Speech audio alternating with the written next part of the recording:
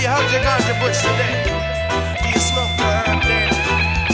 This was going out to our meditators. Doctor! Thanks for tuning into this week's show, everyone. It's being brought to you by the Connoisseur Collective. This month, on March 24th, they are celebrating March Dabness, the Final Four of the Cannabis Cup. March Dabness is being celebrated at Baldora on the Water with special judging guest Devin the Dude. If you're interested in getting a VIP judging pass, it's $100. If you just want a regular pass, it's $42. You need to go to theconnoisseurcup.com to get your tickets. Hope to see you there. It's going to be a blast. Welcome to the show, everyone. Got a new episode with Mike Biggio. He is the man behind the AREA420. It's the highest concentration of cannabis growers in the country or in the world, I believe. It is down in Moffett, Colorado. I want to say thank you, Mike, and to Matt Brainstrap down there for helping me get started with the podcast. I used your AREA420 space a little bit. I got some of your equipment here I'm still using. I highly appreciate it. A lot of great content down there. I'll be down again this spring and summer for a long haul and do a lot more interviews, some tours of some of the grows down there. I want to say thank you for coming on the show. And you've been down in Denver recently talking with Ethan Tafoya. He's running for mayor here at Denver really soon, talking about social equity in Big Canna. We're going to get to that here real soon. You are a social equity recipient yourself, am I correct? I am, yeah. Yeah, so there's a lot of social equity recipients growing down in AREA420. There's a lot of mom and pop people down there, small timers just trying to live their dream, you know. Could you tell the audience a little bit how you got into cannabis and how you got into AREA420, how this whole thing evolved? Sure. Yeah. So it's a long story. So I got, I started growing weed when I was like 15 years old. I ended up getting caught up back in 1999. I had a grow house in Greenwood Village, and one of my partners ended up rolling on me. Is this in Colorado? This is Colorado. Okay. Yeah, like just outside of Metro Denver area. So, this is before anything was legal. And they ended up raiding my house and ended up getting 8 years in prison for cultivation. So I got out and I did all 8 years of this. I got out in 2008, right when the industry was starting to open up, and ended up getting a job managing one of the first dispensaries in the state. So it was called Highland Health. Sadly, no longer operational. They got hit on those when the feds came in for all the people that were too close to the school back in the day. So anyhow, so I ended up getting a job basically doing the same shit that they'd put me in prison for. And then came, this is pre-regulations. So once the regulations started to roll out, that's where they started kicking out all the felons, anybody with the cultivation history. So, kind of went back down in the underground. I had to figure my shit out. And I decided, I'll just start doing everything I can, on the sidelines within the industry. I can't have a badge, but I can still make moves. So I came down to the Valley here back in 2015, I think it was. Just looking for an area that I'd gotten. Let me backtrack. In the course of this time, I'd gotten a property out in Elbert County and got raided there. I was 7 plants over I was doing a caregiver grow and got hit with another felony. So, luckily this time I was only had to do probation, but that really got me thinking, I got to get the hell out of these crazy conservative areas and let's find something where, the politics are better. So that's what led me to the Valley. Out here is really, it's like going back in time. It's one of the few counties that have no building codes. Just a really interesting area. It's Saguache County, right? Saguache County, yeah. Saguache County. I couldn't pronounce it. I've seen it written, but I never heard it. Yeah. So, came down here and, back then it was the big town out here was Crestone, and that's where a lot of guys were had little grows going, but it's not, in my opinion, wasn't really the place to do anything commercial. It's all residential areas. So I was able to identify the town of Moffett, which is, very centrally located in the valley. And it's an interesting town. The town has, for one, this town was once proposed to be the capital of Colorado. It has a very interesting history. They went through several booms. There was the mining boom and then the cattle boom. But then, after that, the town just has kind of been dead for a couple generations. But they have really good infrastructure. Water is a big deal when it comes to commercial cannabis. You can't use domestic or household wells. You have to find a good commercial supply or a good municipal supply. So that was really the opportunity there. The town has 7 irrigation wells. This town has more water rights than towns, hundreds of times their size. I live in Salida. They have more water rights than there. So there's a big opportunity, but these wells were ancient. They were all drilled in the late early 1900s, and they just aren't producing what they were decreed to produce. So the offer to the town was, look, if you guys will support, cannabis production over here, then, I think we can raise the capital to re-drill and protect these towns' water rights. And it's all coming to a head now. You have the state water division coming down on the town. They have to make a move. They've run out of runway to finalize this project. So that was the original deal. We were able to pick up 2 pieces of property that just so happened to equal 420 acres. And at the time, I'll rewind back a bit again. Before I started the AREA420 project, I was working as a liaison with other applicants that wanted to get into the industry. So I would help them identify property, get them on a legal source. I was able to work with one of the farmers out here to put what they call a full consumption water right. The complication is not only do you have to find a commercial water right, but those water rights are seasonal. So they're April to November. So in order to utilize that water source all year long, you have to go through a very complicated water court case. And it's kind of a negotiation. You have to give up some of your water rights to get your full consumption.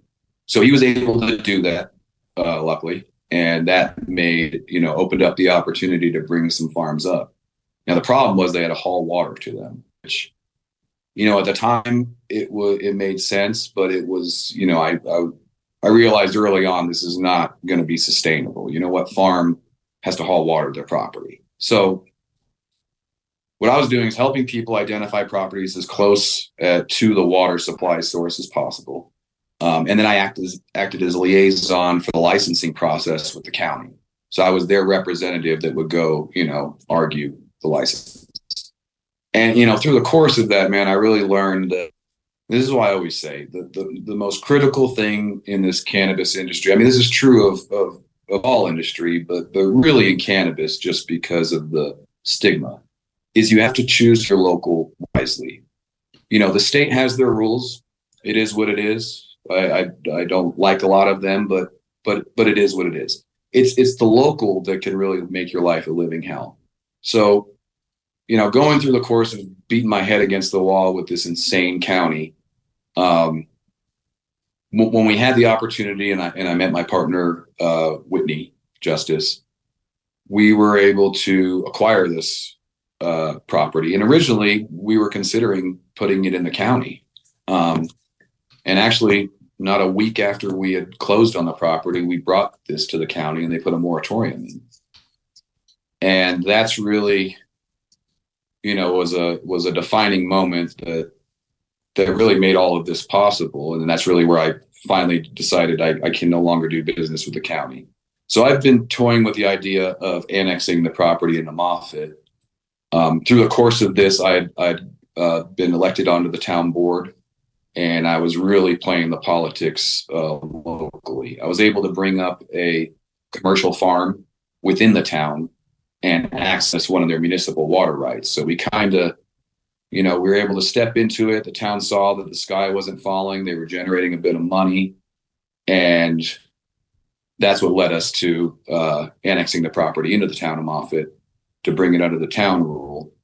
And that's really what made all this possible, is the support of the town and the infrastructure of the water.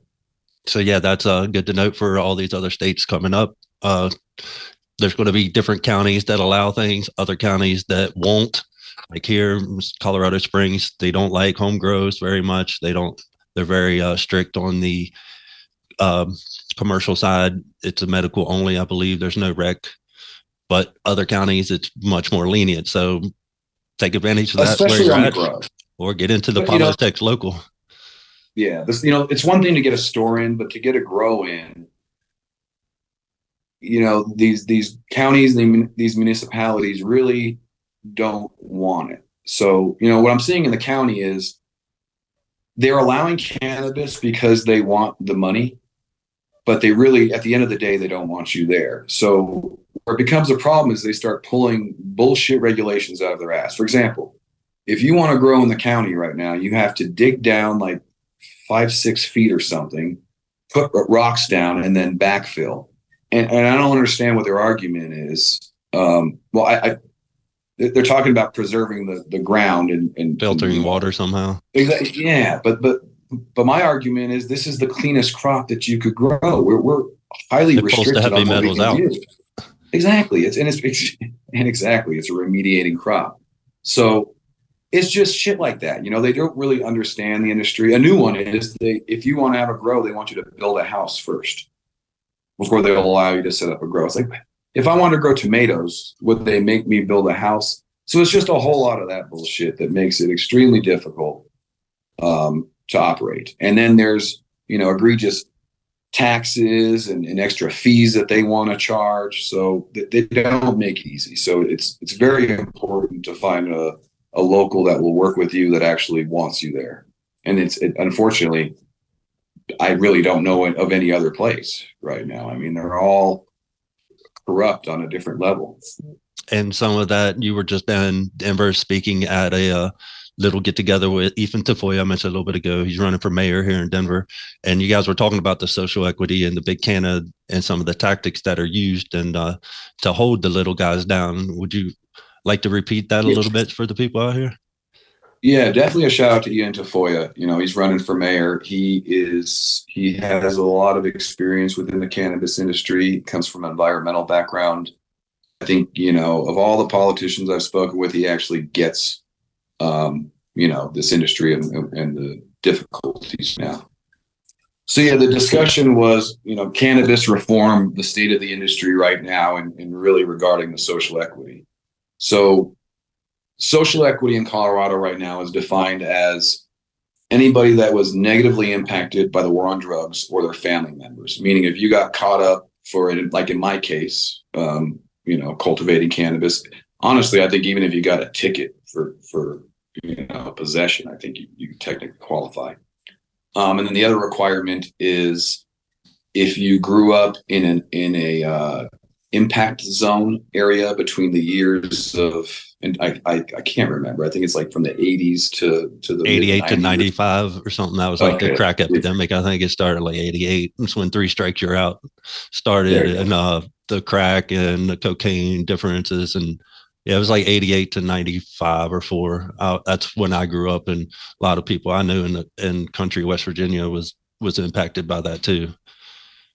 So it's good for them to know they can get their license to work in the industry. They can get a badge here in Colorado from abroad, then move here and already have it and work in the industry out here if they wanted.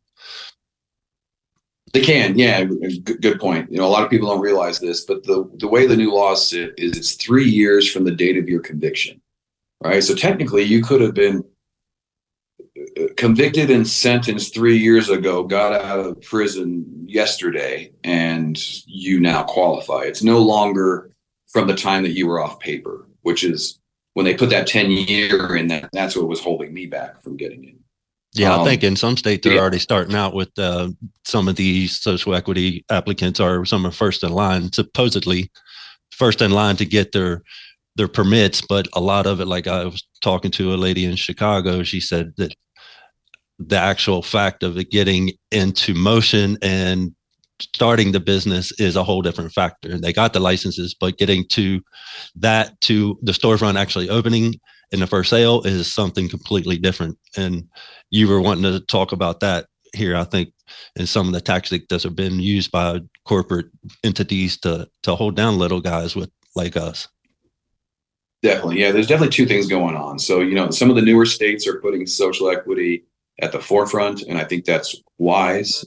They're definitely going to be dealing with their own complications. At the end of the day, the problem is a lot of the guys that are transitioning over or have these criminal histories, they often don't have the capital that it takes to get into this industry. So inevitably, the corporate interests, get their tentacles into all of these operations, and they're the ones that end up winning. So there's very few, if any, I can think of social equity, success stories that are because of social equity. There's guys out there that are making their moves, but it's not because anybody handed anything to them. Colorado, a little bit different. We were in the very interesting position of being first to market. And, like I said on this panel, I don't feel that social equity, here's what social equity means to me. I don't believe that anybody owes me anything because I have a felony and I went to prison for weed. When I did this, it wasn't legal, right? And I knew what I was getting myself into, and I did my time, and that's it. My issue is that when we did decide to go legal, they held us back. And to clarify that, I even understand their position on that, and I respect it. We were at a critical point where, in order to go forward, this had to be as clean as possible. And the risk was that if they allowed felons, would the government, the feds, the administration come down on them? So I get that, right? But they didn't. They dragged their feet when they decided to come to the table with the social equity. It didn't start until 2020, right? When the game was already established, all the distribution's locked up. You can't get a store in Denver anywhere now, anyhow, because of the setbacks and their, zoning. So now they decide to do it. And they put this on the table, right? And I was honestly shocked when they did. And I was very optimistic.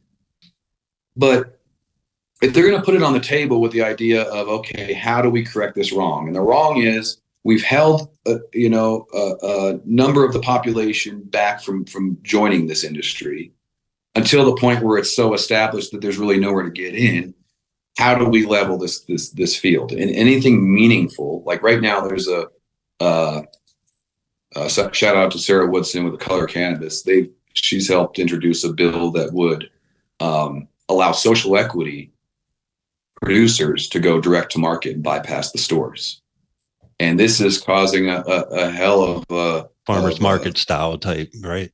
Exactly, right. So this is the established cannabis industry in Colorado does not want this to happen. They are heavily lobbying against this. And not only are they lobbying against this, which I get, but what I find very sleazy is that they have infiltrated these social equity meetings, and they are steering the conversation and steering these social equity applicants out of production, cultivation, extraction, and very forcefully trying to push them into this delivery and hospitality licenses. And my take is that they're trying to give them the shit that they don't want, right? This transport and hospitality, there's no money in that. None of these guys are making money. There's 36 delivery licenses, and they're all struggling because there's really no, it's kind of flawed from the beginning. Without mandating that there's a third-party transport, which I'm not necessarily advocating for, but in absence of that, how are these guys going to make money? As an operator myself, I have the right to drive product myself or send any other of my licensed partners to deliver it. So, there's a whole devious play, and they don't want anybody in anything that's going to have any substance. Like I tell people, does Jack Daniels or Coors beer notice if the liquor store down the street goes out of business. I argue they don't. So the branding and the future of this industry, I believe, is going to be in the product. And I think the big money's really taken has positioned themselves poorly on this. Right now they are the gatekeepers because it is all about the stores. But once we go into an international and global market, that's not going to be the case anymore. I think this is going to much more follow the track of alcohol. And I'm looking at this more like a Napa Valley type play, right? In 10, 20 years from now, is anybody going to care about, weed that's produced in some warehouse in Denver or LA? I think it's going to be much more like what unique region from this planet are you sourcing your cannabis from? And I think we're in a unique position to do that out here at the 420 complex. That kind of leads into the whole Kush name change. And we'll get to that here in just a moment. Yeah. So the regional, I think the same thing down there. There's a lot of outdoor grows. AREA420 is lotted out for people to actually buy property and come down and start their own grows down there. Am I correct? Correct. Yeah. So we were able to subdivide this 420 acre property into 1 acre tracts. And we have got some guys out here. I think the biggest tract is 6 acres. Some guys have 2. It's kind of a la carte. So each of the properties has irrigation water to the lot, and then power to the properties. Well, we have a couple different options here. So what we're calling our phase 1, we were able to bring in full 3-phase power from Excel Energy. The transmission lines are there. It's up to the grower what size power drop that they want to pull. Some guys out here have a 2,000 amp 3-phase. I mean, you can go pretty big. On our phase 2 properties, that actually we're in a different power company's territory, and we've accessed all the power that they have. So I believe we have 1 property left that has a single phase 200 amp, like a normal house drop on it. The rest of the lots do not have power, so they're more set up for seasonal grow. Now, that said, I'm working outdoor greenhouse, sun grown. Outdoor greenhouse. Yes, correct. Yeah, seasonal grow. But that said, I'm in discussions right now with a company called Regen Solar, and they are interested in coming out and providing a power grid. So we have a buddy of ours on phase 2 that just set up. He's building a huge operation, and he just designed, I think it's going to end up being a 4-acre grid just for his operation alone. So that same power company is interested in providing power to other growers up in that on phase 2. So there would be that option going forward as well. So yeah, I think that the same as you, regional outdoors here is going to be some rough, hardy Kush, something high altitude like that grew in Afghanistan, Pakistan, or that area where cannabis originated. Then it will be regional. Thailand, you're going to have some Thai weed. They're legal there. I got a buddy over there. They're growing Thai weed everywhere. It's going to be very distinctively different than what's going to be grown in AREA420. Also, you had been spending some time down in the Virgin Islands recently, and they have gone recreational legal, and they're trying to set up their laws down there. And you've been instrumental in going down and speaking with them, the local government, and helping them get their paperwork right so they can write their laws. And then they're amending it a little bit from a conversation I heard you have recently, and making it even better for the local small guy. And I want to go into that here in just a moment too. But to get back to AREA420, there are some plots of land that people can buy if that's their dream. They can come and get in contact with you somehow over the website, AREA420.com. Is that it? That's it. Yeah. And so all the properties are pre-zoned on the local. They have the local license already. So getting back to that whole, the local is the headache. We've been able to kind of turn this whole thing on its head. It's, usually when you go through this process, you file with the state, you file with the local, the state comes back. It's a formality. It takes 2 months. You pay them their money. The licensing is, don't quote me on this because I know they changed it, but somewhere around $8,600 for your state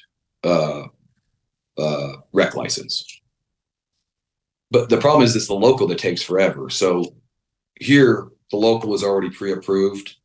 If you're on top of it, and we're kind of coming up on last call. I always tell people really like St. Patrick's Day is pretty much the cutoff, and even that's cutting it close. But there's still a chance to get your license in and catch the season if you don't miss a beat. Yeah, that's for this upcoming grow season. You mean you can come in and throw some seeds in the ground immediately? I know some people have done that. I've interviewed a few of them. So you had recently spent some time down in the Virgin Islands, right? And they are going recreational legal. And you had mentioned that they are going one step further even, and helping the local economy and helping the local farmers. Could you explain that a little bit? Yeah, it's really inspiring what they're doing. They're really putting, social equity at the forefront. And, their version of social equity is the guys on the island that have been, persecuted for cannabis, making sure that they have a position in this new industry. It's a religious thing, right? There's a big Rastafari community and religious down there. And I know they have been oppressed, and there's you know more about it, so I won't interrupt anymore. Sorry. No, you're good. No, yeah, they have a whole sacrament separate, like licensed provision. It's very interesting what they're doing. So it's a limited licensing model. They're only allowing, so it's 3 islands. You got St. John, St. Croix, and St. Thomas. So St. Croix and St. Thomas are the bigger islands.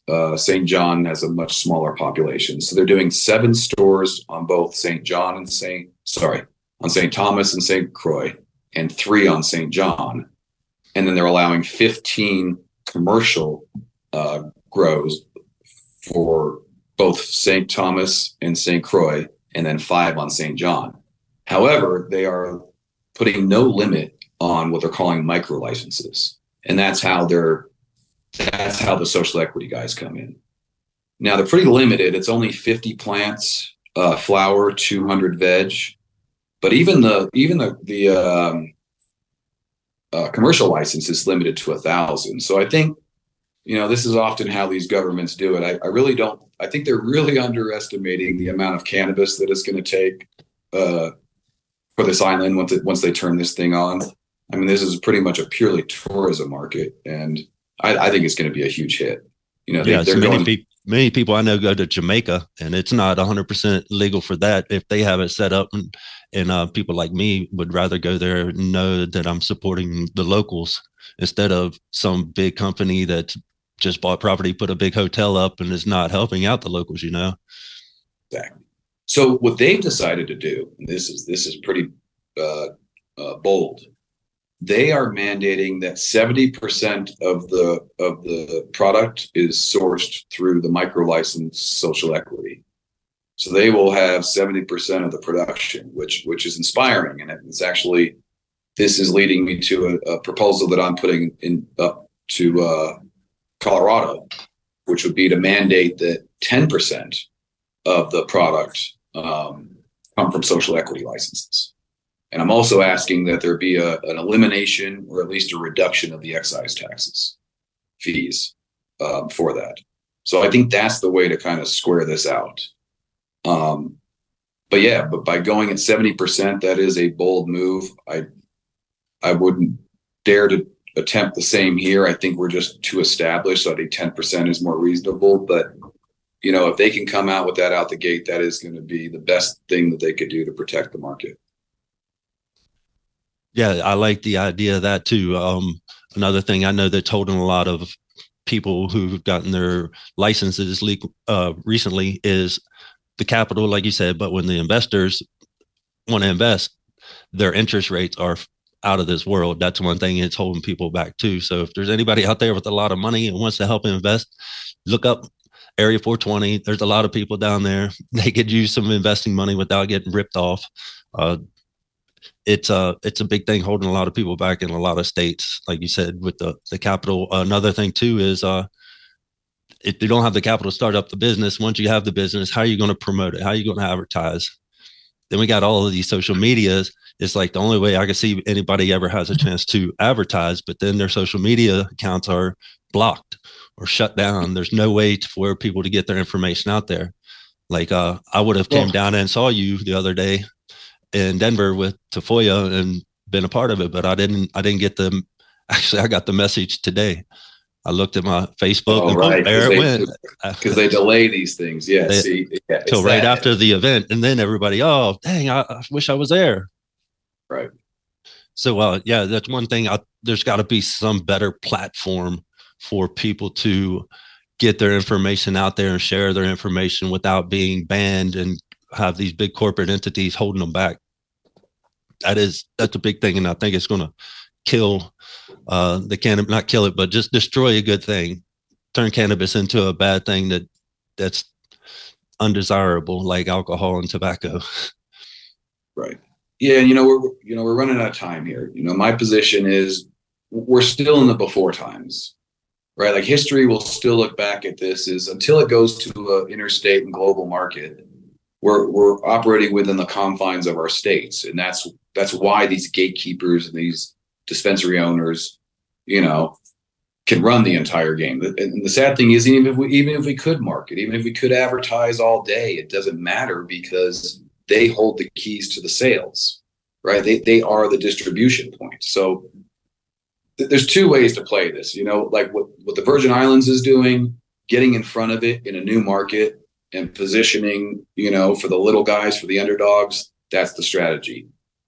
In more established markets like Colorado, Oregon, Cali, it's going to take a different approach, and we're going to have to go back and seize, a portion of the distribution.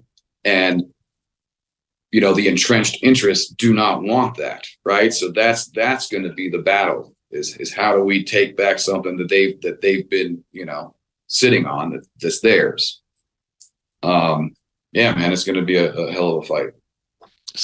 But we got to get it done before this interstate global shit happens. Because if we don't, we still have a fucking chance right now, right? We got to get our position before this opens up. Yeah, my suggestion is people get into local politics. Like you get on the council, get to know your local government. If they're not happy with that, vote them out. Get somebody else in that is cannabis friendly. That's the way I've always told people is to start local, vote the people out, vote the people in who are pro cannabis, and start from there. Because you can set local laws, and local laws will be precedent, and the sheriff will protect you on that if the sheriff's behind you. I think that's where a lot of the passion in this industry comes from. It's not just, we're producing a product, and it's a whole social fucking movement, right? And if you're in the cannabis industry and you're not involved in politics, then you're not helping shape these conversations. And it's I don't think you're going to get far. You have to be involved with this because all of these people are in these rooms making decisions that could destroy your business and your life. So, it's important to follow it. And with the regulations being redrafted and there's constantly new provisions and testing requirements. I mean, it's a lot to stay on top of. This industry is not easy. And that's what I tell, we really specialize in transitioning guys from the gray market into, this whole legal game.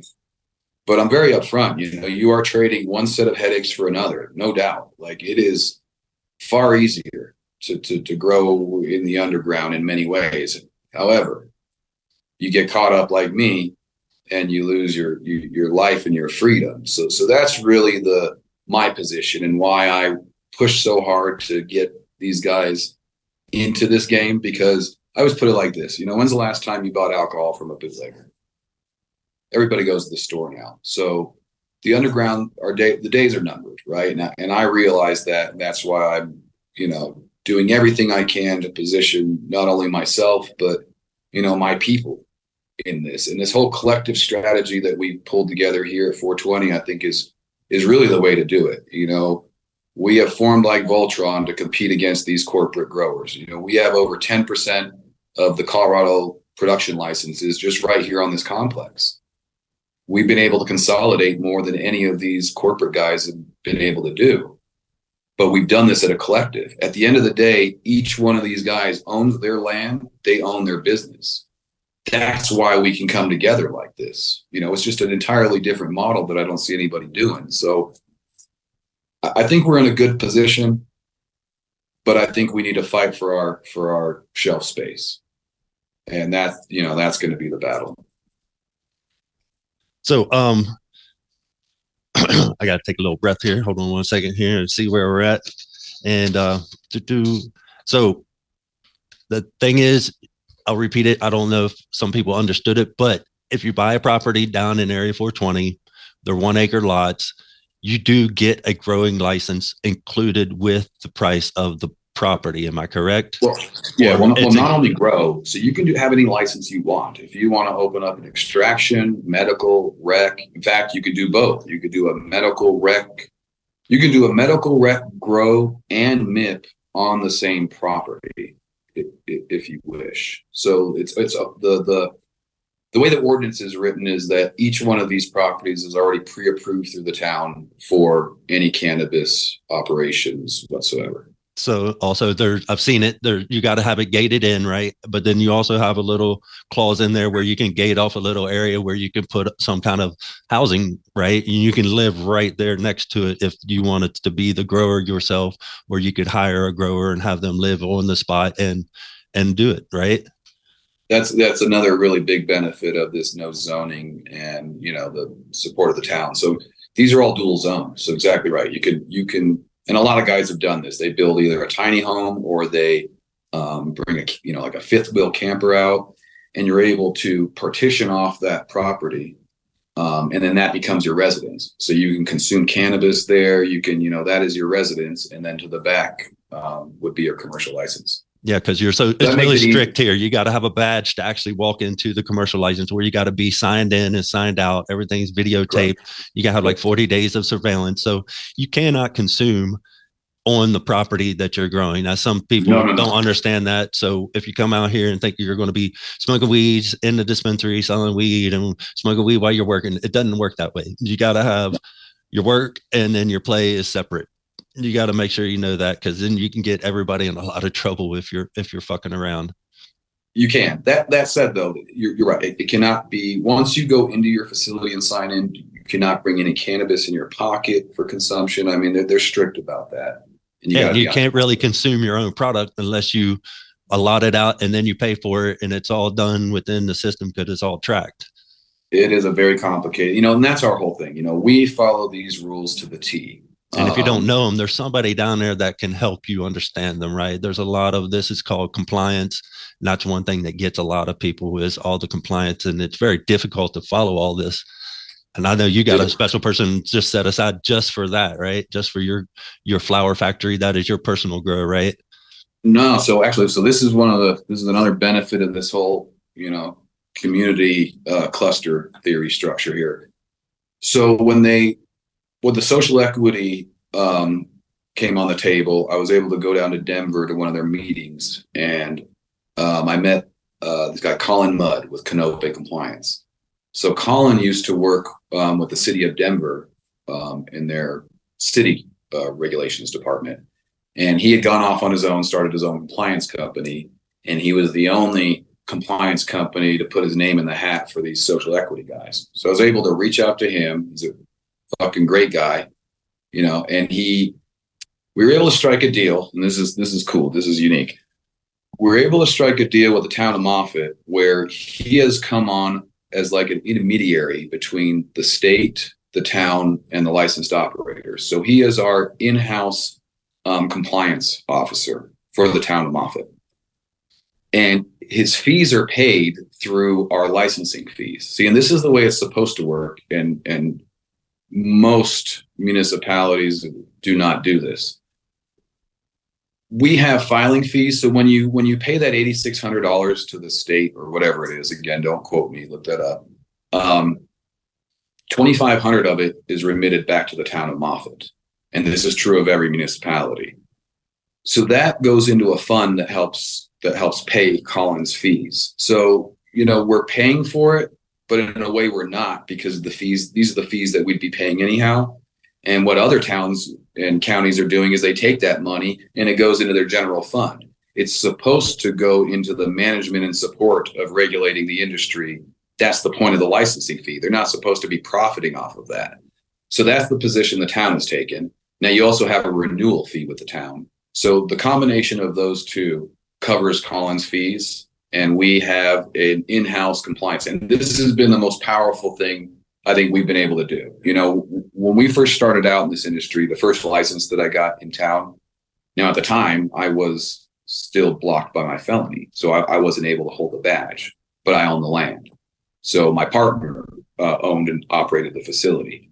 And I remember when we came on, you would think that, being how regulated this shit is, that somebody would come before you go live and make sure that you did your shit right. They don't at all. So in our case, the marijuana enforcement division didn't come out to see it. It took a year.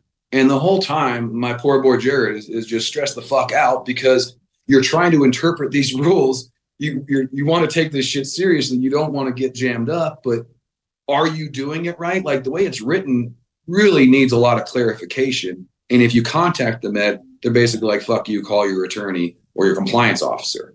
It's all right, well, how, these big corporate guys, they may have 2 or 3 compliance officers on the payroll. We ain't got it like that. So this has been the greatest benefit. Now, if we need clarification, I'm able to reach out to Colin. He's able to reach out to the regulators, and he gets an email position from the state, send that to us, and there we go. We put that in our records and we move forward. But interpreting this shit has been very difficult, and this is the best. So he does this. He does a 600-point checklist before we go live. He came to Flower Factory and did us last year. Huge benefit. And then he does a spot audit every year, just to make sure everybody out here is playing by the rules. The point of this is, let's catch this shit before the state does. And that's his mission, is to make sure that everybody out here is operating and following the rules, so that we don't get jammed up when the state comes. And we've got a good record going. We've never had a violation in our facility. We're legitimately passing all of our testing. We're playing this straight. And I feel like, especially with what we're doing out here, I feel like the eyes are on us. So we're held to a different standard, and we really got to shine, So I really like what you're doing out there. There's upcoming events. You're going to be throwing events down there. I was down there for a harvest festival. Are you going to have a spring reap what you sow? Are you going to have a sowing festival when people are throwing seeds in the ground? I know they're having a SLV seed exchange April 1st, which is right down the road at the Joyful Journeys Hot Spring, I believe, the San Luis Valley, SLV, correct? SLV seed exchange. Yeah. They do that every year at the hot springs. It's a really cool event. We've been sponsoring it, since we've been out here. It's definitely, we have a party up for 420. So that's the town's birthday. Yeah. Also, the town was founded April 20th, 1911. Can't make that shit up. And your plot is 420 acres. Can't make that shit. It's all the town wells are 420 feet deep. Yeah, it's deep. And then, this is more Matt Brainstrap's. He really spearheads all of this. But yeah, I know we're trying to get events lined up back to back this week. I know he's putting together a car show with a couple other people. We're going to have some old cars down there, and should be a good time. I think they said sometime in July, maybe July 5th, if I had it written down and my memory serves me correct. But also, there is an interest in changing the name of Moffett to the name Kush. It's been a hot topic, and I know that you've gone down and you've mentioned something about applying for the name change for the city. Do you have any more information on that? I do. Yeah. Actually, the other day I finally got what I was waiting for. So So the idea behind the Kush name change is I've been calling this the Kush region of the United States since I came out here. You know, if you watch some of the old strain hunter videos where they're, you know, in like the Kush region, I remember watching and I'm just like, man, it looks like they're walking around out here. You know, similar vegetation, similar soil. You got the mountains in the backdrop. So I started looking into it, and sure enough, man, they're an alpine desert. We're the world's largest alpine desert. The day-night temperatures are the same. The composition of the soil, sandy loam, elevation, same. So, you know, and that's the idea. At least for the outdoor production, I think that's our strongest play. You know, the next thing I'm working on is going after that whole Appalachian terroir designation. So for those that don't know, this is why Champagne can only come from the Champagne region of France, right? Everything else is sparkling wine. It's an international protection on an agricultural product. California just did this. The guys at the Gangier spearheaded this. The Humboldt region just secured this protection. And the way it works, it goes all the way to the governor. They actually had to introduce a bill, and they now have this designation. Kind of like a patent. So that's something I want to do here. Now, the trick to this is it has to be grown outdoors, right? So the appellation is the unique environment that you're growing in, and then the terroir is the unique attributes that it brings to that agricultural product. So it can't be in a hoop house. It can't be in a building. It has to be in the elements, right? To qualify. Mm-hmm. So that's something, a strong suit that I think we're really going to be pushing into in the future is full sun grown, you know, natural crop. And it also has to be a unique region. Not everywhere will qualify to get this designation. And then the work begins. You know, it can take 10, 20 plus years to develop the varietals that will end up being, you know, part of this program that are from this area. But I think it's something definitely worth doing. I can't think of anything more interesting in cannabis than that. But that said, you mean they would become like heirlooms of that area, right? Like If somebody else is not knowledgeable about cannabis, but they know gardening, tomatoes, heirlooms are grown in a specific area and cultivated and harvesting the seeds over and over and over to make it uniform and kind of regional. A lot of those will only grow in certain regions. Exactly. And this is what the Napa Valley is doing. If you take them out of that region, they change the everything changes with cannabis because of what you're talking about, the silty loam, all the UV rays at a certain altitude, the dryness of the air, everything plays a factor into that. All of that. Exactly.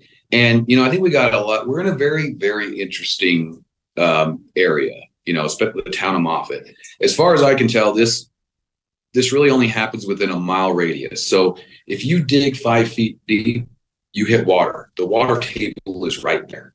So I've been experimenting over the last couple of years with farming.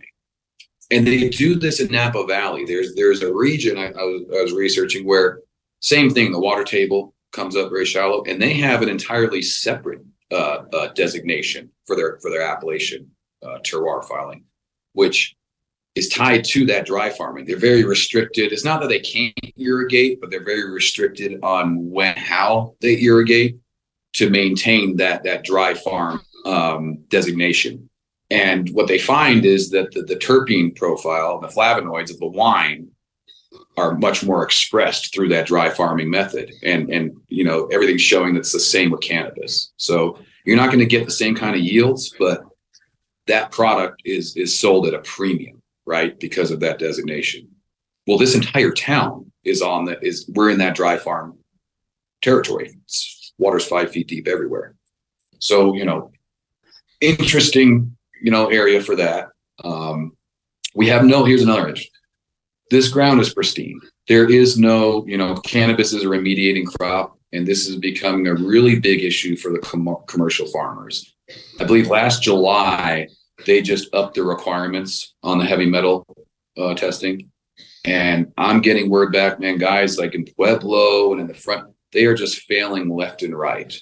A lot of times it's not even like per se in the soil, but they're in areas that were heavily industrialized back in the day, and it's just fucking in the air. Yep. And it is coming, they're failing. So we got that going for us. This is virgin ground. It's never been outside of like native grasses. It's never been heavily farmed. No inputs. Really, there's no factories near. It is very, very secluded down there. I love it. It's beautiful. The scenery is awesome. I want to come down, and my buddy's got the aerial drone footage. Oh yeah. And we're going to take some more footage down there and put some videos together for YouTube, and interview a couple people, go through the grows and kind of highlight different grow styles and what's happening down there. You were saying the water there table is really low. It is the largest aquifer in North America, is right below you, right? Largest, one of the largest. Freshwater, I would say. Like the Ottawa, a lot of these other. You see what's going on in California. They've all saline water. Well, yeah, they're having issues with the supply, and it's just tainted water that's getting salty. Right? So right there, it does not really rain right in Moffat that much, but it's surrounded by mountains which get rain all the time, and then all that rain runoff and all that snowcap melts, goes right underneath of you. So it's beautiful down there. The sun shines how many days a year? It's over 300. Yeah. So back to the water is so our water supply comes from the confined aquifer. So you have the unconfined, which is the upper layer, which, when you're dry farming, that's what your roots are digging into. The confined aquifer, however, this is ancient water. It takes over 10,000 years for the water to permeate into that second basin. So this is really pristine ancient water. And yeah, we're sitting on a big lake. There's a 3-mile deep lake underneath our feet. Sun-grown, ancient water-fed cannabis sounds tasty. But yeah, so you're talking about seasons. People come down there seasonally, grow outdoors. In the wintertime, it's pretty harsh, so a lot of people leave. But in the summertime, I've heard, I talked to Whitney, Justice, you mentioned her as your partner. She was on the show very early on when I think it was the 420 festival down there last April, maybe, or a Harvest Festival, one of the two. And then she mentioned that there will be need for seasonal workers, maybe even food trucks. There's not a lot of restaurants down there. I know you mentioned Crestone. That's about a 15-20 minute drive away. When I came down to stay, I drove all the way up there just to get a coffee in the morning. Crestone's a beautiful place. It's an observatory, night sky blackout community, I think. So all the lights there have a lumen cap, so it doesn't. We actually honor your sky view, and you can see the solar system. The stars are beautiful down there. We actually honor that saying. The town hasn't formally adopted it, but we do honor the dark sky. There's nothing that pisses off the neighbors more than these greenhouses billowing light out. So we do have a requirement that for the year-round growers that they have light deprivation curtains, so that they're not, destroying the night sky. Not a lot of street signs, a lot of dirt roads down there. There's not even a street light in this county. So yeah, that's the opportunity, man. Is not only are we building a whole cannabis community, but really we're building a town from the ground up. There's good basic infrastructure here, water, power, but now we just need to bring in, the other than cannabis businesses, right? Restaurants and other good people from around the country, exactly. Around the world. There's not just people from America there. There's international people from different countries that have come down there, bought plots, hired some growers, and they're growing down there from what I've heard. People moved from Florida, beautiful family from Miami, Cuban descent. Most people are from out of state. Yeah, very few people are from Colorado. This really is it's almost like every nation, every nationality is represented out here from all walks of life. It's a very interesting community, and we're really defining a whole new culture here in this town. Based on commercial cannabis industry, and like-minded the whole town's gone to pot. Yeah. And you don't want a bunch of other crazy, stupid shit down there either. You don't want a bunch of hard drugs down there. You guys are good on the legal stuff. Keep this other shit away. So if anybody has ideas of coming down there and bringing bullshit, bringing violence, just don't fucking do it. Exactly. But if you want to come down and meet some really cool people, it's a tight-knit community. So once you meet somebody and they realize you're a fuck up, I've heard it happen. Some people were down there taking advantage of other people. Word got around real quick. They left town really fast. We don't hesitate, man. And that's the nice thing. We've been able to sift through, even down to like the different contractors to work with. We have a whole list of like good guys that have proven themselves as people to work with. Got like a little locals Angie's list, and it's like we do. You got recommended. Okay, and if you got a good name, good reputation, you guys are going to fit in really well down there. Even electricians, people, carpentry, people, nonstop work, trimming. If like I said, you can get your Colorado badge to work in the industry from afar. You don't have to have a Colorado driver's license. This is what I've heard. Go online, get it. It's under $200, I think. And then you can search for a job, or you could come out here. I know there's a lot of seasonal people who used to go all the way to California. They called them trimmigrants. I think that was the name. But they would just go out there for a month, work, and leave. Yep. Yeah, and I want to clarify, as much as I think like the seasonal outdoor model leaning into that whole Appalachian thing is an opportunity. There's also a lot of year-round operations going here as well. We have a lot of warehouses. We have a lot of year-round greenhouses. My facility, Flower Factory, is designed to go all year long. And then we have several extraction facilities. I think we have the fourth one coming online, a really big rosin facility, one of the biggest, most state-of-the-art in the state, I believe.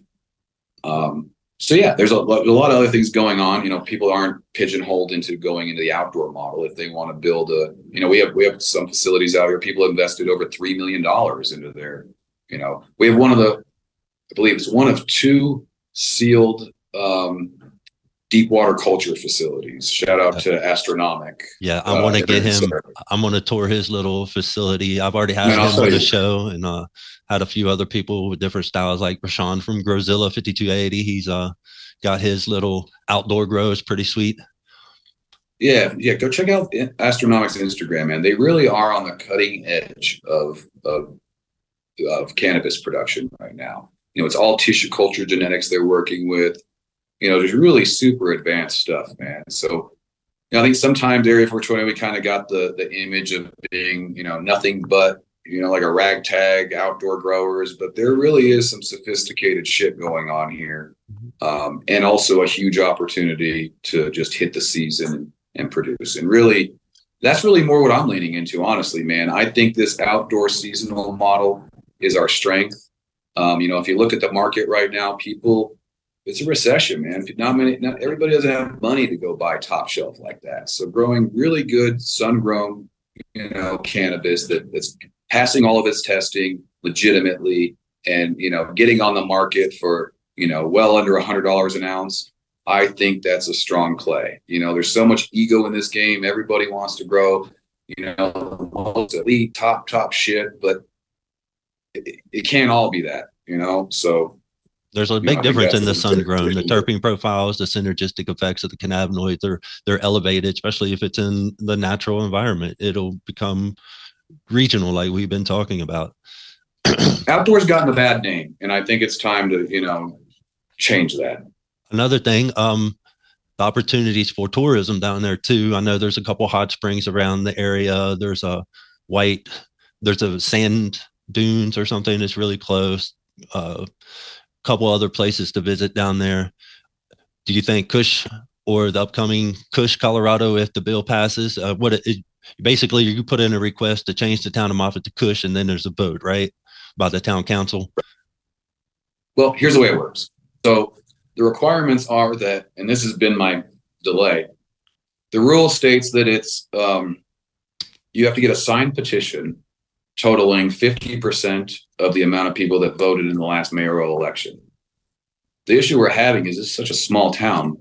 There hasn't been it's been a game of tag you're it. I mean, each of these mayors has ran without opposition, right? So it never came to a vote. So we had to go dig up the records, which actually just the other day, our mayor and one of our board members, Jason, was able to dig it up, and I got what I need now. So it's a signed petition that is then presented to the town board. The board votes on that. If approved, it then goes to the Secretary of State. Really, his only job is to determine whether or not there's another town in Colorado named Cush, which there's not. And then he kicks it back to the town and it's officiated.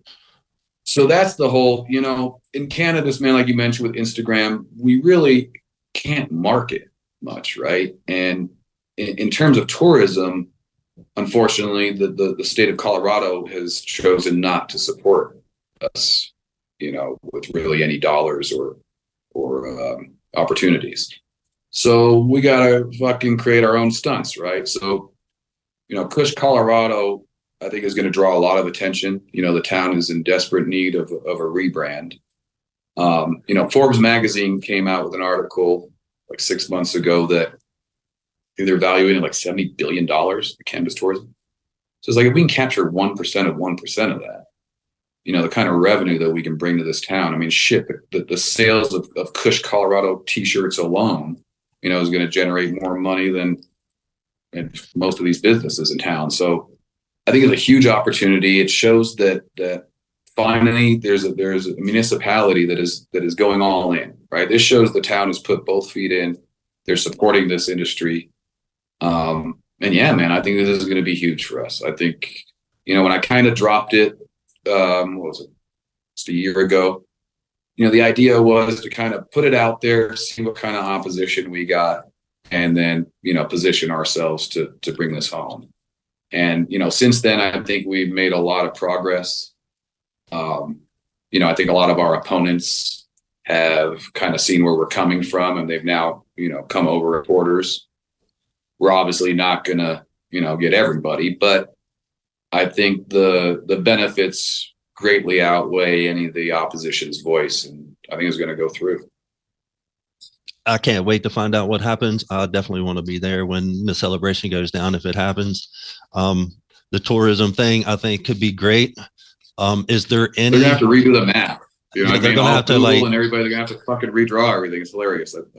Landowners down there could turn some of their property into campground areas for people to bring their RVs down. Is there any RV camping areas right down there? I didn't see any, but maybe in Buena Vista, no, which is probably 40 minutes away. Well, it's funny you say that. This is one of the ideas I've been kicking around lately. Is there's not many RV places in the valley, so I was thinking, like, what if we started like a cannabis KOA type situation? So we have the land for it. If anybody's throw in a little discount to the local hot springs, like, yeah, you get 20% off at the local hot springs and get them included to get them some money and business and build up the whole community, right? Exactly. Now, another thing I'm working on right now, there's an opportunity for us to have our own hot springs in town. I'm working with a company called Mount Princeton Geothermal. They're actually just launched a whole program or a project, up in Buena Vista over by their hot springs in Mount Princeton.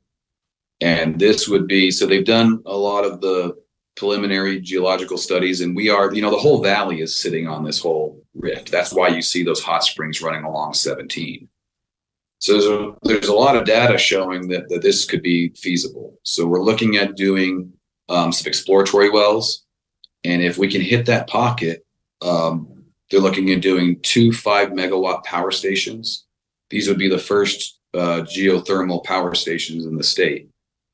But the byproduct of this would be hot water. So we would have, all of the radiant heat options for our infrastructure along with the hot spring. So to me, that really is the project that would take this town to the next level. We've got a proposal in right now. There's a lot of grant money out there for it. Right now, I'm just trying to raise the capital for the exploratory wells. It's going to be somewhere just $200K just to roll the dice on this. But if we hit, man, this could be a fucking game changer. This would set this town off, and we would turn into the most economically viable place to produce cannabis all year long. the winter operations, the cost of production goes up. It's rough. Yeah, this cold as shit. Exactly. But it doesn't snow too much, though, does it? It's just very windy right there in the valley. Yeah. And we get some wind, not much snow. Everything pretty much falls out before it hits us. Thankfully, it's same with the hail. I call it the Moffat donut. If you're out, you'll see crazy shit going on all around the mountains, thunderstorms over there, snow over there. It's just, sunny sky right above us. So we got, just the way the wind blows. The location is everything, right? Yes, it is. And Virgin Islands, are they coming up to Area 420, some of the representatives soon? I think you mentioned something about that, and they were coming up and they were getting the paperwork in order for them to launch. Do you know when the Virgin Islands might actually get their not exactly rolling, sure. Maybe a year or two? Yeah, well, they have a 1-year mandate from the date the governor signed it, which was about a month ago, to start the application licensing process. They're really scrambling to pull this together right now. It's a heavy lift, but the idea is, this is cool. So we're looking at entering into, so I guess let me rewind. So I've been working with their government, really on this whole social equity thing. They were really interested in how we were able to pull this together out here. And I've been offering up, the key players on our team that made this, Colin Mudd with Canopic Compliance, some of the other people we're working with, Jerry with Figaro, to work with them to pull their program together. So they've adopted the Colorado model, right? The governor came out here, last October with some of their representatives. So their core regulations are the Colorado, language framework. So we understand that now. It's just a matter of how do we carve up the social equity thing. So one of their proposals, we're able to meet with this guy, Tippy Alford. So he's a very interesting guy. He's a Harvard and Yale graduate attorney. He's a 2-time Grammy nominated reggae artist and 3-time Olympic swimming champion. Really interesting guy. So he has been nominated as the cannabis czar of the Virgin Islands. He's the right-hand man of the governor. It's his responsibility to roll this thing out. So he had a really cool idea, which was to enter into and actually with another partner of his, Shelley Moorhead, who was the former ambassador of the Virgin Islands. This is credit to them.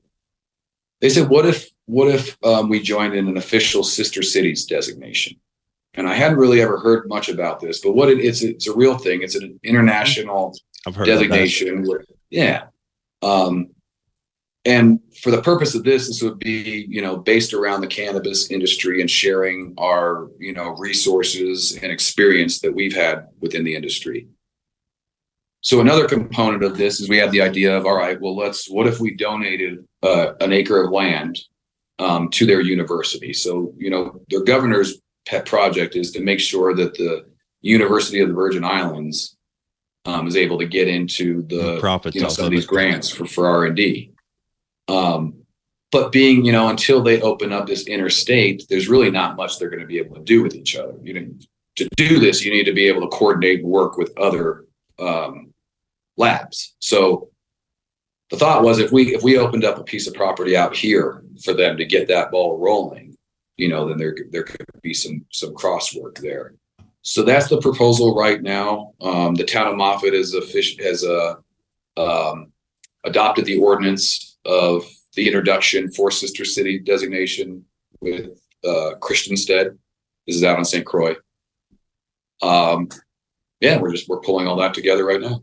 And the regional, going back to the regional grow outdoors down there, I know that they're susceptible to blackouts, so there's not going to be a lot of indoor grows down there, from what I understand. The lighting is different there. There's going to be perpetual 12-on-12 lighting, which means that the plants will grow longer in flower stage, like these long grown sativas. I can't wait to see what they have going. It kind of be more like Jamaica, I guess, with their strains and their local collie weed, and I think something bread, collie bread or lamb's bread. That's it. And and you were talking about the Virgin Islands had something named Karn. Is that their local? Karn. That's their local slang, or their fire? Karn. Yeah, what they're saying is corn, like corn on the cob, but they pronounce it Karn, and that's their slang for cannabis. That's unique to the Virgin Islands. So they have a strain named that, or is that just like, hey, you got the ganja? Is it like ganja, or is it like Kush? Because Kush is more of a specific type of strain. I don't think they're just calling it a strain. It's just like ganja. The slang term, so they don't know you're talking about weed. Yeah, definitely. So is it prevalent there now? Is it you spend a little time? Is it hard to get down there? Was it something that the locals got locked up for before? Is it? Oh yeah, definitely, man. They fly helicopters around the island. Like, the local growers that I've met, very, very small time. I mean, if you got a 10 light grow out there, man, I mean, you're big time, right? Like, that's big shit. So, price of cannabis is crazy, man. It's $5,000-$6,000 a pound. Yeah. Out I was in Bermuda, and the big thing in Bermuda, they don't have any natural fresh water. They have to catch the rainwater. The roofs on their houses are made with a certain type of limestone or something that helps to clean and filter water as it rolls off, and then they catch the water, and then they have to use it that way. Same on the islands, but they do actually have some water well supply as well. Cisterns, I think some people are calling them. Yeah, most people are on cisterns, but there is actual like wells that you can draw water. Oh, so there's a water table then. Okay. And I think mainly, I'm not too sure how it works on the other islands, but St. Croix is, historically, that's the largest agricultural producing island in the Caribbean. Do they have any wildlife? I know in Bermuda, they have no mammals. They have no deer, no animals to come and bother your garden if they have anything growing out there. What's funny is they have little tiny deer. They do. They were introduced by in the colonial days. All three islands, or just one of them? I think they could all be a little unique, but I think it is all three. I think it is all three have them. Yeah. But yeah, so that's what really interests me. I've been really laser focused on this whole AREA420 project. We got it pretty good out here. I've had a lot of partners, open up some opportunities like New York and some of these other states. But really, man, I just want nothing to do with the headache, just because I see it coming. But the Virgin Islands, I think, is something different. It's a very unique opportunity and situation down there. And my main reason and interest is, I think that the economy between what we're doing out here in the Kush dominant space, but then being able to get down there and start growing some of these sativas and hazes that you don't see in the market anymore. Nobody's doing that shit anymore. Polar opposites of the regional. The polar opposites of the regionals we've been talking about, that regional wine type, or it's just like the wine's made from different grapes. The grapes all come from different areas, different water, different amounts of sulfur, which sulfur has a big thing to do with the grape flavor, I believe. And some of it just doesn't turn out very good, and it turns into vinegar instead of wine. So a lot of the regional stuff you go around, it's going to turn into vinegar, which is something that's not consumable as flour, but it'll be made into other products like topicals or something like that. That's what I'm getting to. But the Kush region, you're going to have some really good stuff, and I can't wait to see what happens with the sativas down there. I would love to go visit sometime and interview some of these people.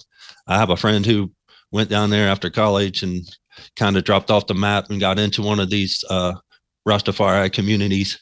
Then I haven't seen or heard from him in a long time, but I think he was in St. Thomas. How many people are on? And most Americans don't know it is an American territory, so most Americans can travel there without a passport. Am I correct? Maybe with a license with the star on it. No, you don't need a passport at all. In fact, it's funny that's kind of what led me down there. I went down there when COVID hit, and I don't have a passport. I've never really been out of the country or, traveled much. But my wife was like, we got to go do something. So she actually figured this out. And, at that time they did a very good job of handling this COVID shit. And they were one of the only areas that I didn't feel like I was going to get locked out and wouldn't make it back home. So I really stumbled into this opportunity. I wasn't going down there to do any business. Before I went down there, I did a little bit of research, and, I'd seen that they had passed their medical bill. There's very limited information online, but they made it look as though they had a store. I have this whole thing, like, I'm not going to a state or territory if they don't have legal cannabis. I'm not trying to get fucking locked up in some Caribbean jail. No shit, locked up, bro. So exactly it. So they made it seem that way. When I got to the island and went to the store, it was just CBD. I was like, oh fuck, what is this? So that's what kind of got me digging into it. Adam Dunn, good friend of ours, he had a contact on the island. This guy, Papa Nelson, is his real name. He's a former 7-time legislator, and he's the current commissioner of ag. So I was able to sit down with him. Oh shit. He accidentally cut off here, folks. Let me see if I can get him back there. I don't know what happened here. Just give me a moment. While we got a little break here, I'd like to give a big shout out to Miles Filippelli. He hooked me up with some fermented plant extracts for this round so I could sample them out. Also, he is setting up a class, a 3-day NICE class. In response to high demand of shorter classes, we will be offering a 3-day class of NICE process-focused intensive classes in Denver, Colorado. It will be a demonstration only, not a hands-on class.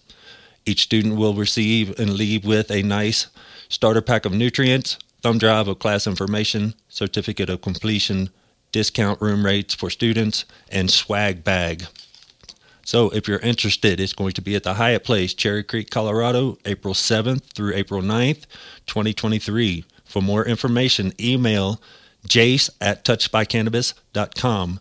That is Jace, Jace, @touchedbycannabis.com. Hope to see you there. It's going to be very informative. All right. So sorry about that. Mike's phone died. Yeah, he was getting ready to tell us about Adam Dunn's friend down in the Virgin Islands, and you were sent down to talk to him about some stuff, and he worked with the ag department, I believe, or in the politics. Yeah. So he was 7-time former legislator, current commissioner of ag, and he was the sponsor of their medical bill program that they were writing on. So they kind of had like this medical bill that kind of decrimmed it, but they hadn't gotten to the point of opening it up to any sales. So that's what led to the conversation. He was able to introduce me to the governor and some of their representatives. And this was last February. And then I just went back out there again, just over a month ago to meet with Tippy and some of the other representatives. Were they able so to we're hook also you up looking at with a little bit of herb? Were you able to find something there, but that wasn't CBD? So here's the thing with the island, man. You can get bud. When I first went down there, I was able to pick some up, and I was not impressed. The issue is the humidity, right? All the bud is wet. It's the exact opposite of here. It's polar opposite. Total opposite, man. It's so hard to fucking smoke weed down there. It's crazy. So like I'd have to get the bags, open it up, in my room, turn the AC on just to get it to the point where I can smoke it. So I kind of thought I, left with the impression like, they kind of got some trashy weed down there. But when I went out this last time, I was able to meet some of the other growers, and there's good growers on the island, man. Like they're growing fire. It's just, and this is what I learned, I brought a bit of fire out from here down there and fully sealed up, and a couple days into the trip, it looked like their shit. It was all, humid. It started to rot, actually. You would need the humidity controlled packs. They actually pull the humidity out of it, or a special humidified room like that sucks the humidity out down there pretty much. Or I think they actually will like wrap it in paper, put it in buried under the ground. Exactly. Yeah. That's going to be the key to that market, man, is making sure that we're using the right packaging and curing properly so that, the customers get good product. It has to be in something that even if they don't consume it for, the 2-3 days on the island, they can open it up and it's the same. It's the exact opposite here. So if people come out here and you want to enjoy some of Colorado's finest, you're going to be prepared to have some crumbly herb that just turns into powder if you don't have it in the right concealed container with a humidity regulator or something in it. Like I always have a little regulator in there. There's one from Boost, Bovita's another one. And it keeps it right at 60% humidity. If you're running at 80% humidity, your weed is going to mold. Yep. Yeah, and the issue they have, like I said, that the power out there is, man, their power is crazy. It's 56 cents a kilowatt hour, which is just about 5 times more expensive than what we pay out here. So everything's going to be outdoor pretty much. They have rolling blackouts all the time. So power is a huge issue. If you are doing anything indoor, you're going to have backup generators. I see more of people maybe having, in my idea, if they want to grow something that's not sativa, they're going to have some kind of blackout. They're going to have a way to cover up their crop after 8 hours of sun or something instead of having 12 hours of light. That would be the only way they could probably grow some different strains there to. It's the opposite, right? So my strategy for growing outdoors would be, hoop houses with lighting, LED lighting to extend the day on the veg, and then you just put them out or turn the lights off and they go, it's 12-12. It's immediate flower all year long. Yeah, I know. So you could just add 1 hour of light to make it more. I know there's a thing called a gas lighting. I don't know if you ever heard of gas lighting. It's a 12-1 lighting schedule where you have 12 hours and then just throw 1 hour midnight or like halfway through the night. It'll keep them in veg. And then you just take that 1 hour out and it'll be on a 12-hour cycle. You'd have some long flowering sativas.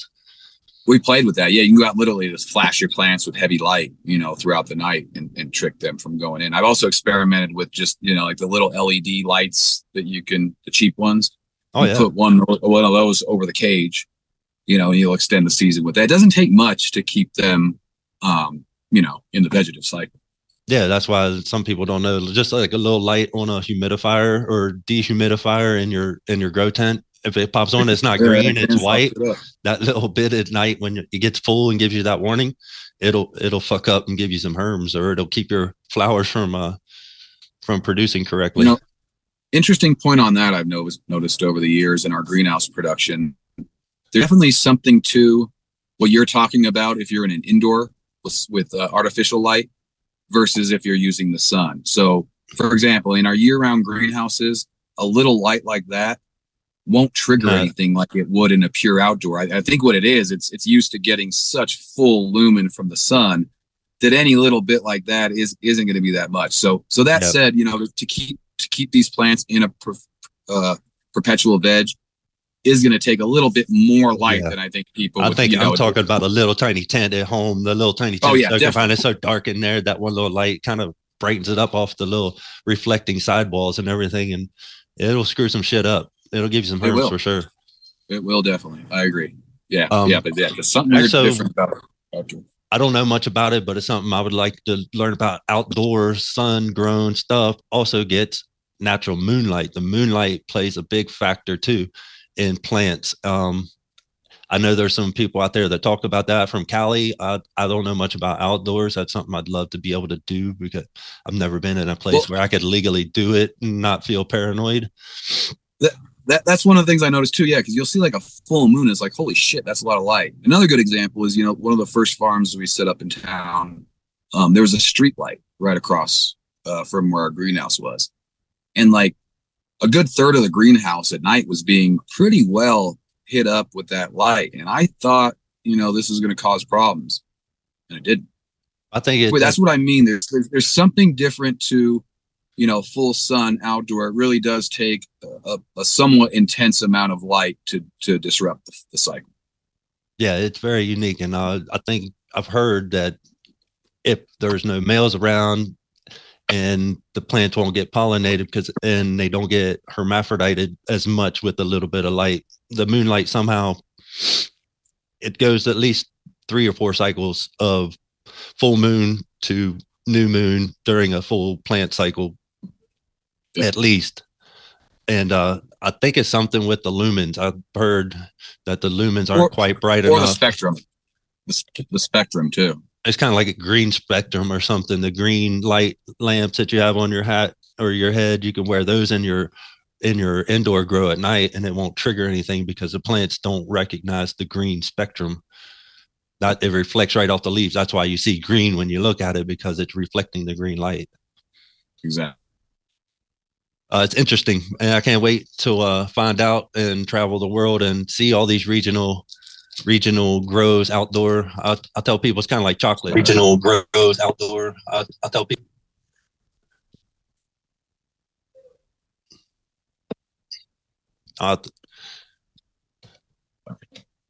Thing went off.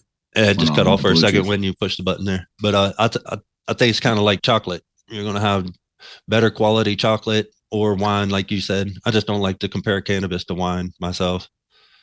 I try like to keep them separate. Yeah, I mean it's definitely its own thing. I just think I think we're gonna go more down that road than like, any other crop I can think of, especially alcohol. I think this is more like a micro brew or a wine model than, So I got a question. Since Colorado has recently gone legal with the psychedelics, do you see any mushroom cultivating in the future if it becomes legal, and depending on what happens in the state, would that be something that's in the future possible around Area 420? Definitely, man. Yeah. One has already taken the position that once the state opened up their provisions, the town's in full support, and we'll follow suit. I think that this entire area is going to be a really good match for this industry. You don't really want to go into Denver and deal with all that chaos to consume. So I think there's going to be a good future for psilocybin type treatments and tourism out here. You want to get out into nature.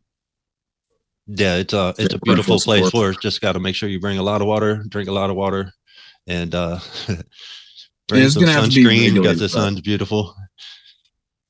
It's going to take this is my only concern is, this isn't exactly like cannabis.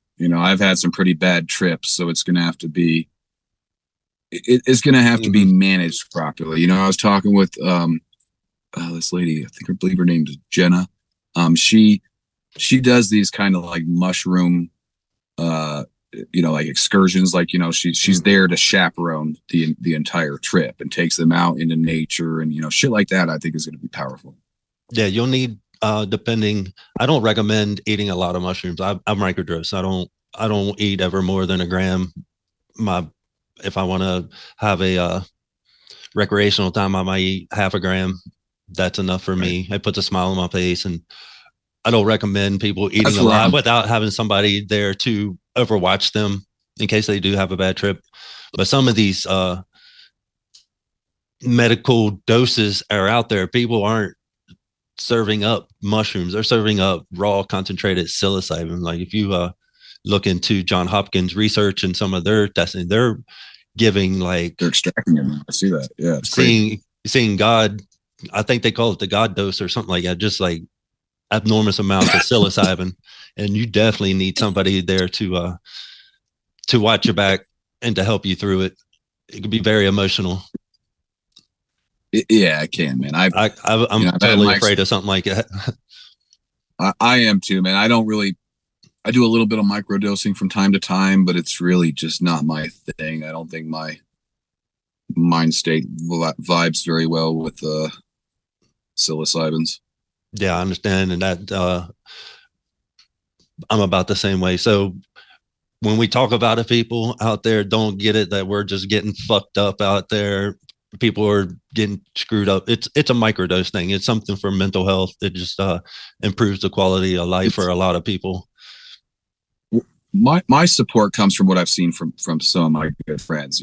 I've seen this shit change their lives, and this is on the microdose level. They're not getting high, but what for depression and anxieties, like it's PTSD is a big one. Curing people like immediately. So it's powerful, and yeah, especially on that nice big dose. A nice big dose might be helpful for a lot of people, but definitely look for some supervision. Some people that are experienced with it. That I've talked a lot of people down. I was experienced with LSD in college, and partied with a lot of people and seen a lot of people have bad trips, and I've had to calm a lot of people down in my day. So be careful with them. Just realize that everybody out there is not partying. It is a way of life for them. It is a dream for them to be able to grow their own cannabis and support their own medicine. Definitely, man. It's the dream. Hey, Mike, I thank you for coming on the show. I know you're a busy man. You got things to get to. I will be seeing you sometime shortly. I'm not sure exactly, if not before April 1st. It'll be April 1st. I'll be down there for at least 2 or 3 days and in that area. And then I plan on spending a lot of the summer down there. So hopefully I might even get some work in, get my badge again, and lend a helping hand with some people down there.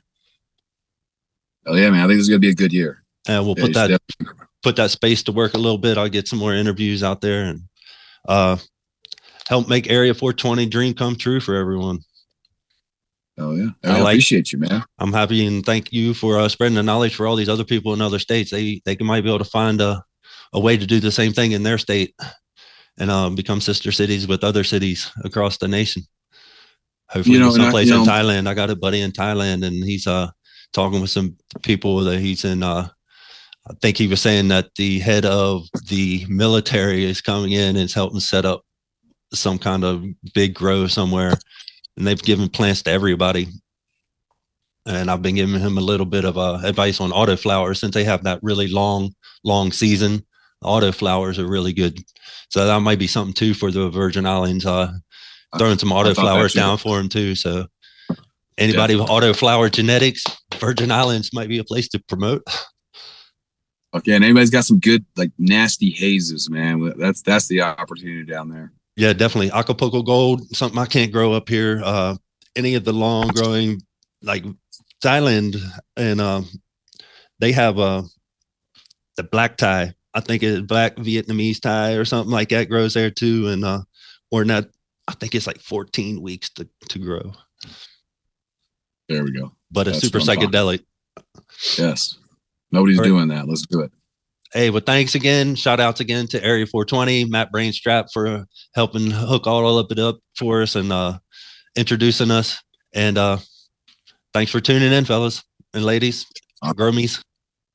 Peace. Appreciate you, man. Thanks a lot, man. Before we finish today's show, I'd like to give a shout out to Clone Ireland. Thanks for tuning in.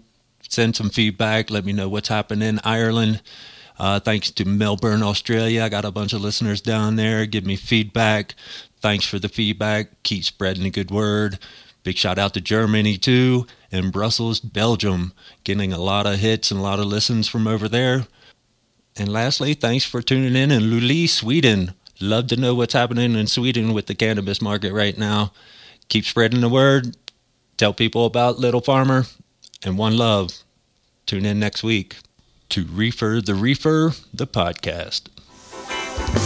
Don't discernible doctors from rumors you've heard. The man's not drug dealer, call him Dr. Herb. Don't diss the herbal doctors from all those rumors that y'all heard. Our man's not a drug dealer, we call him Dr. Herb. For the healing, meditation, and good vibration. For food, fuel, fiber, and a little bit of fun. See, the joint ain't necessarily the point, but I want